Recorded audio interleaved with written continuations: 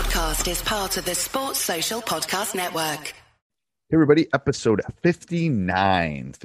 Satchel Paige was 59 years old before he was in the major leagues. One of the best players probably of all time that never got a full career in the major leagues. Luckily, the world's changed for a little bit for a better place. We still got a long ways to go.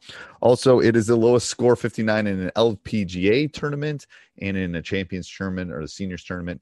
I didn't say it yesterday, but 58 is the lowest in a PGA tournament. So before we jump in to our podcast, I'd like to give a big shout out to our sponsor, teachhoops.com, for coaches who want to get better. If you're looking for a roadmap, if you're looking to win more games in less time, and you're frustrated with your players not playing hard, you're frustrated with your parents, you're frustrated with not knowing what to do, come over. We'll help you become a better basketball coach. All right, let's head off to the podcast.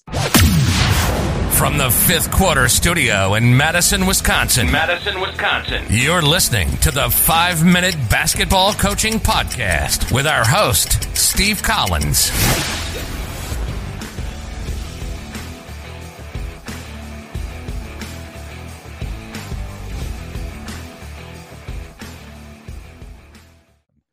All right, Angie. So let's talk about tip of the day. Do you have a tip that you would give a younger coach or a tip that you would give another coach that you would find intriguing?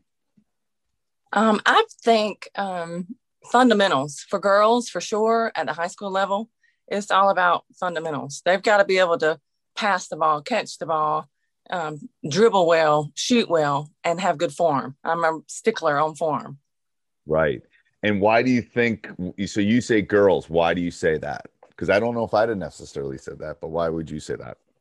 I just see more sloppy play. I think with girls, it's scrappy. It doesn't run as smooth. They're not always as fast, and the agility is less, I think, at what I have seen and what I've experienced mostly. Right. And do you think girls pick the game up later than the boys?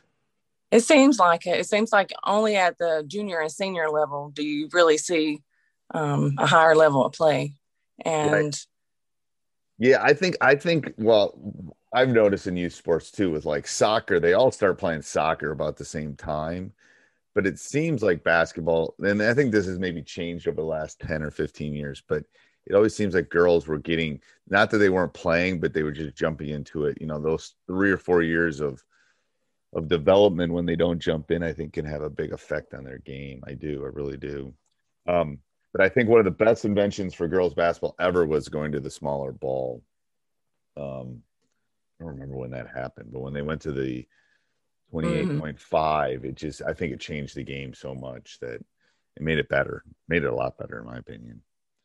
Sports Social Podcast Network.